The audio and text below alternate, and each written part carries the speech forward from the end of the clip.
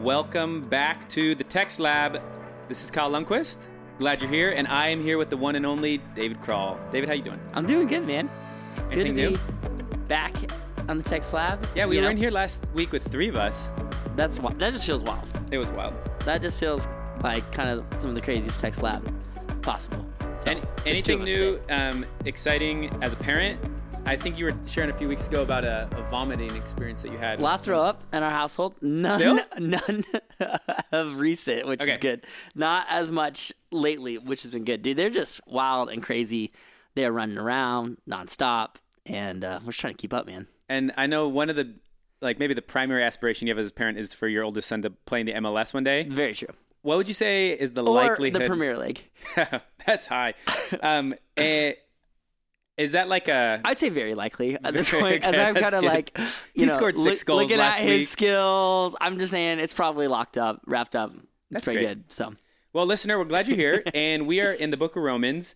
We're going to be in Romans 12, 3 through 8 today. So last week we finished up Romans 12, 1 and 2, where Paul is calling us to live as living sacrifices, and then he helps us understand that the way we're going to live as living sacrifices is by being transformed by the renewing of our mind. So our job as believers is to, in view of all that Christ has done for us, to devote the totality of our life to him and to be transformed into the image of the Son and to resist conforming to the world. And so now Paul's just going to keep explaining how we should be responding to the gospel. That's what 12 and the continuing chapters are just going to keep laying out for us. Just a little overview on 12. So 12, 1 and 2, he's giving this general command to be living sacrifices. And then Dave, you're actually preaching on this, so you can tell me if I'm wrong. But I read this next section, 3 through 8, as Paul's going to lay out he's going to lay out the fact that all of us have unique ways that we live as living sacrifices. So he's going to talk about spiritual gifts and different ways that we minister in the body. And so, whoever's listening to this podcast, you are empowered in unique ways to love vintage grace. That's really important for us to all know. And then once you get to verse 9 through 21, he's talking about general commands. These are just things that all of us do. And so again, we're in 3 through 8 today. We're going to talk about some of these unique ways that people minister to the body. Yeah, I think one thing to even think about as you dive into this passage, thinking about what's going on in their town. Paul here is laying out a vision for the body of Christ, and this would have been like the first time these people would have been hearing that there was something such as the body of Christ. So we read these passages and we're like, okay, yep, I heard I'm part of the body. And, then maybe you think of 1 Corinthians 12, or you think of Ephesians 3, you think about these other places where Paul's like talking about what it means to be a part of the body of Christ, and Christ is the cornerstone. But this would have been this brand new concept for them, that you are a part of the body. And so there's really this identity work that he's doing with them. The same way 2 weeks ago we talked about being a living sacrifice, and that would have been a brand new idea for them to have heard. They would not have had a concept of a living sacrifice. They would have had a concept of dead sacrifices in the Old Testament, yet Jesus now is this living sacrifice, and now you participating in the resurrection of Christ are now this living sacrifice as well. And so even just to kind of think about that, what that would have been like for them as he's talking about who you are as the body of Christ in this very collective, corporate sense. He's talked a lot about their new life in Jesus. In Romans 5 through 8, they are no longer slaves to sin. They're slaves to Christ. The Spirit lives in you, the same Spirit that raised Jesus from the dead. Now he's saying, Jews, Gentiles, come together. You are this new body of Christ. I think he's really forming and shaping that in their minds. Cool. So let's read this passage. We'll hear some of those ideas. And then just like you hit on, a good reminder is that Paul is writing to 2 groups of people, Jewish Christians and Gentile Christians, who didn't get along. And maybe one of the things that was happening is one group would be tempted to think highly of themselves, to think like, hey, we're Jewish. We've historically been God's people. We're better than you new Gentile Christians. Or the Gentiles think, we just got grafted in because you guys weren't good enough. We're better. We didn't and kill Paul's Jesus. Exactly. Paul's going to just put a nail on that kind of arrogance and pride in this first verse we read. So let me read Romans 12, 3 through 8. So again, remember, maybe there's some people in the church who are thinking very highly of themselves, thinking they're better than somebody else in the church. And he says, For by the grace given to me, I say to every one among you, not to think of himself more highly than he ought to think, but to think with sober judgment, each according to the measure of faith that God has assigned. For as in one body we have many members, and the members do not all have the same function. So we, though many, are one body, and individually members of one another. Having gifts that differ according to the grace given to us, let us use them. If prophecy, in proportion to our faith. If service, in serving. If the one who teaches, in his teaching. The one who exhorts, in his exhortation. The one who contributes, in generosity. The one who leads, with zeal.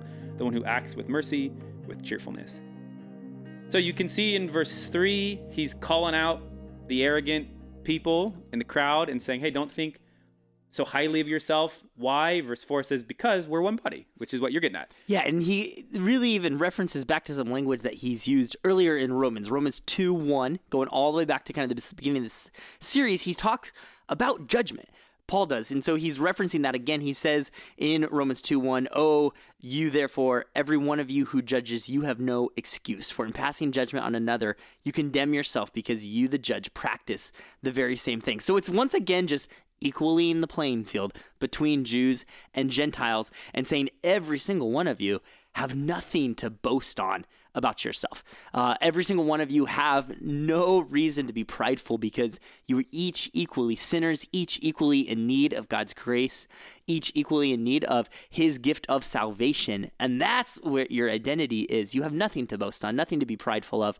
And that's going to be really important for how the community functions, for how the community comes together. Humility and a deep sense of rightful thinking, sober judgment about each person's individual need for the gospel is just going to be so crucial for then the community actually being able to be the body of Christ that he talks about in verse 4. Yeah, that's really good. Just pulling this from their town to our town in our world, we don't feel the Jewish-Gentile divide. Like that's not how division, disunity would show up in our context. And that's probably, I am a Gentile, and I'm not like walking around like, man, I'm so much better than the Jewish Christians in Vintage Grace. But this same kind of arrogance and pride for sure shows up in our hearts and in our churches. And it might be, and Paul's going to get at this in another passage in Romans 12 where he talks about the body. But it might be that there are people that we look down on because of sins that they struggle with, and we feel like, can't believe anybody would ever struggle with that kind of sin. And so we start to have this high view of ourselves. Or what Paul calls like weaker members in, he's going to talk about that later. And also in Romans 12, he talks about the parts of the body that we think kind of deserve less honor. He actually says we actually esteem them. And so there are probably people that we feel like, yeah, I know that this pastor or this life group leader or that person, they deserve honor, but there's all these people we just kind of look past. And it's easy in our heart for us to start having a high view of ourselves. But Paul he's just sort of like trying to pull people back down to earth. Yeah. And remind us, hey, remember, in view of God's mercy, all of us were sinners. All of us have been saved. We're all in the same boat that was sinking, and we've all been saved by the same Savior. Yeah. And so it's absurd, actually, to think that you are higher than another person. But it's not just absurd. What he's getting at here is like it actually, like to your point, it destroys our ability to do what God has called us to do. Because this is what Paul will get in Romans 12 or 1 Corinthians 12. He's going to say, like, imagine if your hand decided, like, I don't really want to be part of this body, and I don't really want to work with my other hand. Or your eyes felt like we're superior to the kidney, and so we want no part. If all of a sudden, like, all the body parts start going their own way, the body falls apart. And so he's not just calling people out because it's sinful for us to think of ourselves more highly than others. Our ability to fulfill the mission and to be light to the world and to bless all the families, all the nations like God wants us to do, it's totally contingent on us embracing humility, which is actually really profound. Like, we all know humility is important, but I don't tend to think that our ability to do what Jesus has called us to do is totally dependent on me walking with humility and not thinking that I'm better than other people. Yeah. Yeah.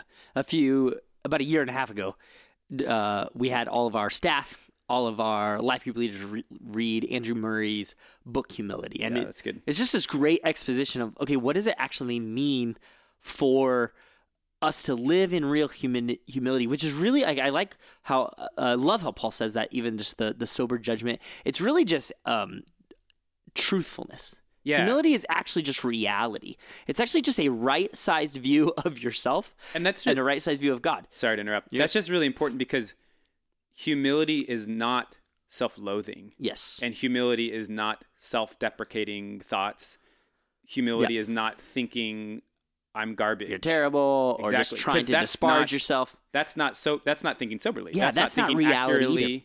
Yeah. It's not truthful. What's true is you're a beloved child of God who has been created to bring unique gifts to this body, and you really matter. Yes. Also, you're not better than the guy next to you. Yeah. So Dallas Willard talks about God as someone who lives in ultimate reality. And so what we're just always trying to do is live in ultimate reality, because that's just what capital T truth is. And so, like, when we're thinking about humility, it's actually just this pursuit of truth. It's actually just this pursuit of ultimate reality of, okay, who is God? What has Christ done on the cross? Who am I as a broken sinner deserving of wrath, but now receiving grace? Suddenly there's no place for boasting. There's no place for pride. There's actually this joy that comes into that place of, oh, Jesus is on the throne. I can trust in him. I can rest in him. Then suddenly that allows for these now horizontal things to happen in the body of Christ. Once vertically, I think we actually recognize that true place of ourselves, of who we actually are before God and in Christ. And Andrew Murray has this great quote from his book, Humility. He says, "Pride must die in you, or nothing of heaven can live in you." That's good. And I love that because, he's talking about, like, man, until your pride dies, it will just continue to be this blockage. It will continue to be this defense against the fruit of the Spirit, against the things of God, the things of the kingdom that God wants to put deep into our hearts, to flow into our lives. And then once that pride continues to die, it opens us up. It opens us up to Him, His path, His journey for our lives, to relationship with others. Because pride can just cause a lot of division there. Yeah. And nothing of heaven can live in us until it continues to die. Okay, let me share one more thought before we jump into where he talks about gifts, just to try to pull together some of what we're saying. We're called, I like what you're saying, we're called to live in ultimate reality, to just acknowledge what is true, which is that I matter, but I'm not better than whoever's sitting next to me in the pews. And so there's two fantasies or lies that we could swing towards. We could think that we are independent, like I'm better, or we could start thinking I'm insignificant. And what Paul's calling us to here, and again in 1 Corinthians 12, which is it 2 Corinthians 12 where he talks about the body? 1 Corinthians 12, is that we're not insignificant, we're not independent, we're interdependent. Yeah, it's good. And we can't thrive as a body unless we live that interdependent kind of life. Some of us actually, a lot of us maybe actually lean towards feeling like we're insignificant in the body. Yeah. But here what Paul's really calling out is those of us who are prone to think that, like, I'm kind of just better. And he's pulling us back down to earth so that something of heaven can start growing in us and we can live as the body. So our ability to live faithfully as the body of Christ is dependent on us embracing humility. And he's just reminding us, like, you're a body, so you got to live together in unity as a body. Verse 6, he starts talking about all these gifts. Now, we could have like a 10-episode season about spiritual gifts, and we're going to spend just a few minutes talking about this. He talks about a number of, I don't know how many here.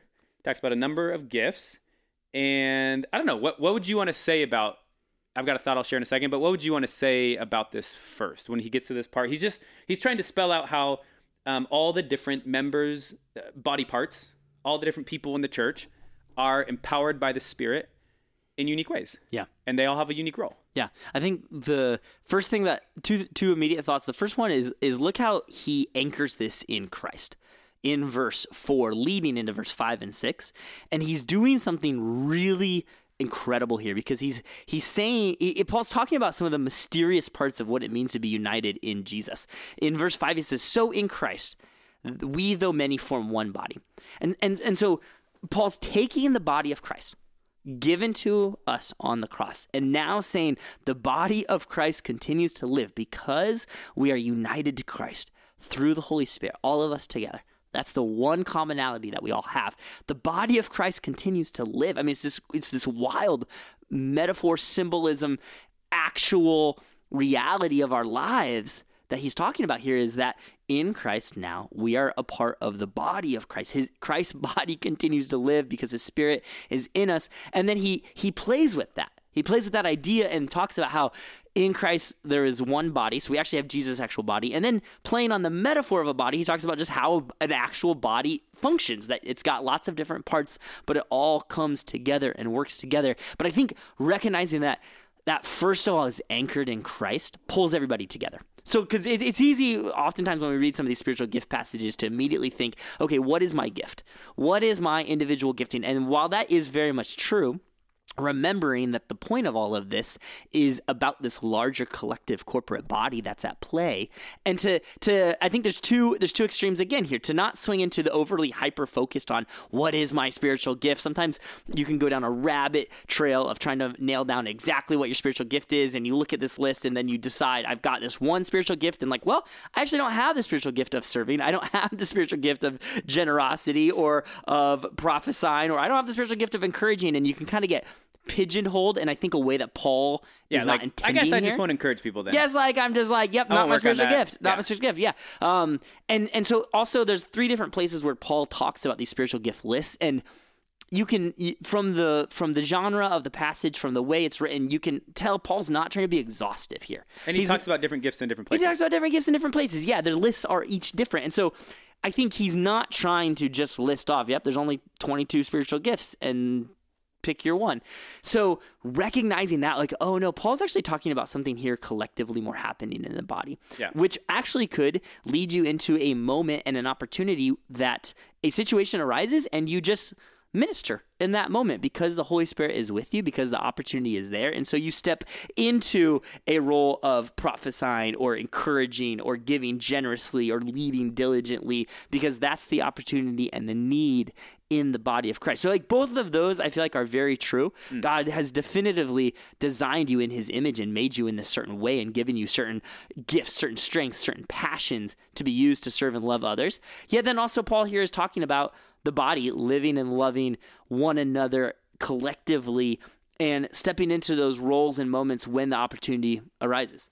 Yeah, so again, the image of the body, like I'm thinking of my body, my hand does something different than my foot, and my foot does something different than my eye, and my eye does something different than my ear. Yeah. And Paul's doing something similar with the metaphor, saying, in that same way, just like your hand and your foot and your eye and your ears are all doing different things, each of you in this body have unique roles to bless and minister to the body.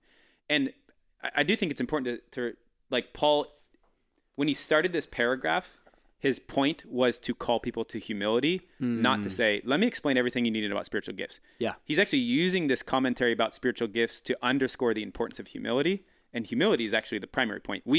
Because we all are sort of curious and confused about spiritual gifts, we want the passage to be all about that. But Paul's primary point is actually about humility. And I just think that's really important that we don't try to make Paul say more than he's saying. And then, but he's talking about spiritual gifts. I think one thing that's just helpful to say is that people think about spiritual gifts differently. At my old church, there's a Bible prof who I love, and he's got a unique minority view about spiritual gifts, where he thinks that we should actually translate the word gifts as ministries, and that what's talking about here is that we all have a unique ministry to the church, and that these gifts aren't necessarily hardwired into you. They are unique ways the Spirit's going to show up through you in any given local body. And he would say, like, in this local church, the Spirit might choose to empower you to teach and have and minister in that way, because that's a need. And you go move across the country or move across the world, and the Spirit's going to show up in a different way because the need is different. And so he's going to say, you can't just take an online spiritual gifts test and say, these are my top 4. And I don't even know what the 5th one that was almost there, but I guess I'm not that. He's going to say, we can't do it. That's sort of like a human strength finder way of trying to figure this stuff out. And instead, we need to discern in community, how's the Spirit showing up to bless? And then there are other people who love Jesus just as much as him, and this is more of the majority view, would say that God has gifted you this gift and you're going to carry that with you wherever you go. And your job is to steward that. One thing that I think is really helpful, especially because Paul's not because he's not listing he has different lists in different places. In 1 Corinthians 12:7, he says, this is my favorite definition for what are we talking about when we talk about spiritual gifts or ministries. He says, to each is given the manifestation of the Spirit for the common good. And I just think, like, if you're wondering what a spiritual gift is, it's that the Spirit is going to move through you in a way for the good and the edification of the church. That's what we're talking about. And you can think of that like my professor friend thinks about it, where it's a ministry and it might not be hardwired into you and it could change from place to place. You can think about it as, no, really, God has just hardwired that into you, and that's one of the ways you're going to bless his church. People who love Jesus think differently about those things. But what is clear is that whatever it is, it's not about like you being a Marvel superhero and like trying to level up and wondering if your gift is better. What it's all about is the body, this unified body that you're trying to minister to. That is what it's about. Which I think is the big idea here to pull away from it, is that your presence in the body matters. Yes. That God has designed you to be a part of the body. I mean, this is especially important in Avengers, superhero, Land of America, Lone Ranger, Christianity. I don't need anybody but my laptop and Grubhub to order food, and I'll stream church online, and I'll watch it from the comfort of my own house, and then I pick and choose where and when I want to go to church and what body I'm even a part of. I mean, Paul is really pushing against some of our cultural threads there, because what he's saying here is that your presence in the body matters. The body cannot operate if the hand and the fingers and the eyes don't all work together. And so he's really calling people to be a part of this family. Yeah, to be deeply committed. To be deeply committed to it, and to be recognizing how the whole body suffers if their presence is not there, if their role is not there, their gifting is lacking, if their spiritual gift is not there. That's why God has given us these things. It's not just for me. It's not just for us, for what I want, what I like. It really is to come and be a part of that, and to recognize. I think I've always felt some mini shame there when we're talking about kind of some of those things, because you're like, all right, I guess I got to come and serve the body. But no, that's the place of actually joy.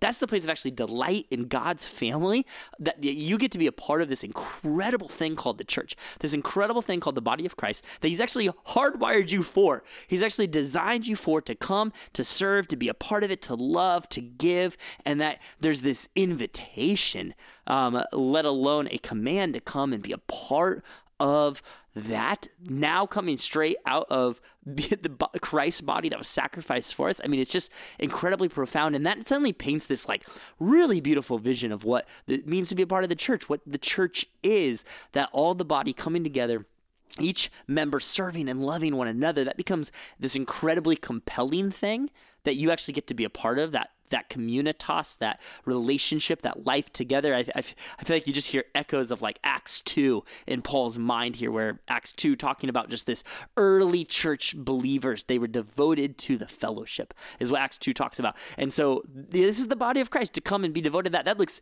ends up looking beautiful to an external world who is often hungry for that type of relationship, of being loved and known and seen in those ways. And it's this really high calling now for what it means to be the ecclesia, what it means to be the church together as the body. Yeah.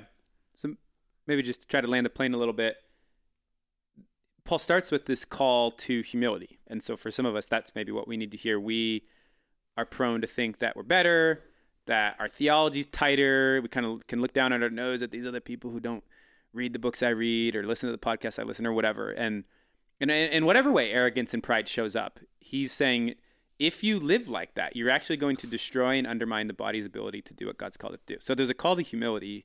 That's worth us just pausing to really think through, because selfishness and arrogance and pride, it just is subtle and sneaky, and it sneaks into us. When you're talking, I'm thinking, and Paul's not addressing this explicitly here, but he does elsewhere. He's also saying exactly what you just said, that every single person's presence matters and ministers. And I think there's a lot of people who struggle to trust that. Like, we all know Drew matters because Drew's up there preaching, and Jason matters because he's up there leading, and my life group leader, they really matter.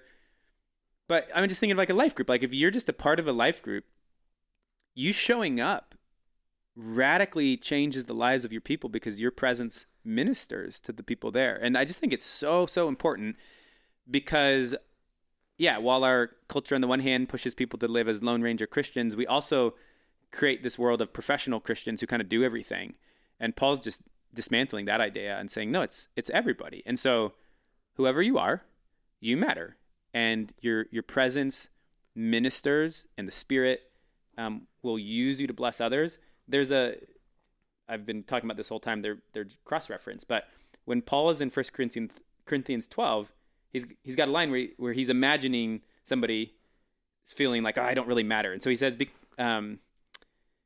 he says, you shouldn't say, the foot shouldn't say, because I am not a hand, I do not belong to the body, or because I'm not an eye, I don't belong to the body. And we could translate that and say, because I'm not a pastor, because I'm not a worship leader, because I'm not a life group leader, I don't really matter. And he says, but God has so composed the body, and he gives greater honor to the part that lacked it. And so God is doing this very inverse thing in our world where he's actually honoring, esteeming, and saying some of those parts of the body that you think you're prone to overlook and think are unimportant, they're actually vital, and I'm going to honor them in a unique way. So don't be arrogant and proud, but don't slip into kind of a self-loathing thought that I don't really matter. You matter in the body. Yeah. And as you matter in the body, your gifting and the moments for ministry and opportunity will happen not just on a Sunday morning gathering, but in all these different places all throughout the week. I think that's one reason people struggle with here, because on a Sunday morning, it's a quick moment. You see several people using their gifting in these different ways, and we think that I got 7 minutes to be the encourager. Oh my gosh, we're so Sunday driven in the Church of America that we think, well, that was church. And Paul here has this vision of this community living life together, probably in small villages, in small towns, doing all this life together. And so thinking about, maybe my gift is prophesying, and somebody in my life group texts me and they are struggling, and I speak prophetically into their life a word from God to them that challenges them, that encourages them. That encouragement is on there, that you're coming alongside someone, or maybe someone is starting to stray, to walk away from God, and you speak prophetically into their life and say, hey, this is the path of Jesus. Or maybe it is the gift of generosity, and you've got somebody that you know in the church and they're struggling, and you're like, I just want to bless this person, and we've got this money for a car, I know you guys are struggling, let me do that. Or if it's serving and you're like, oh yeah, how do I bring you a meal this week because you guys just had a baby? And there's just thousands of opportunities. That's good. All throughout the week, not on a Sunday worship center moment. The places for you to do this will be in all these different places, in the ways that God's oriented your life to be a part of the body, to be walking with other believers on mission, being sent out into the world together. Yeah. That becomes this then exciting opportunity to use your gifting wherever God opens the doors. Yeah. So just working through what the things he lists. We could say prophecy isn't just from the platform. Service isn't just in the tech booth or the kids ministry. Teaching's just not from behind the lectern on a Sunday morning. Exhortation isn't just in your life group, and generosity isn't just tithing. Yeah. Leading's not just leading an overt organizationally. Ministry. And doing acts of mercy isn't just about being, the person who visits people in the hospital. It could be any of those things, right? But it is not confined to those things. Yes. And I think that is so helpful. Yeah. Like, okay, how do I live and embody these things 24/7 when I'm with my family, when I'm with my neighbor, when I'm with my friends? I love that. That's so good. Well, listener, thank you so much. We are glad that you're joining us as we're working through Romans 12. Our hope is that this is helpful just in your own life, and that as you're jumping into life group, whether you're just discussing or you're leading, that it helps you to have a meaningful conversation. As always, do your own prep and let the Spirit lead you. We love you, and we'll catch you next time on the Text Lab.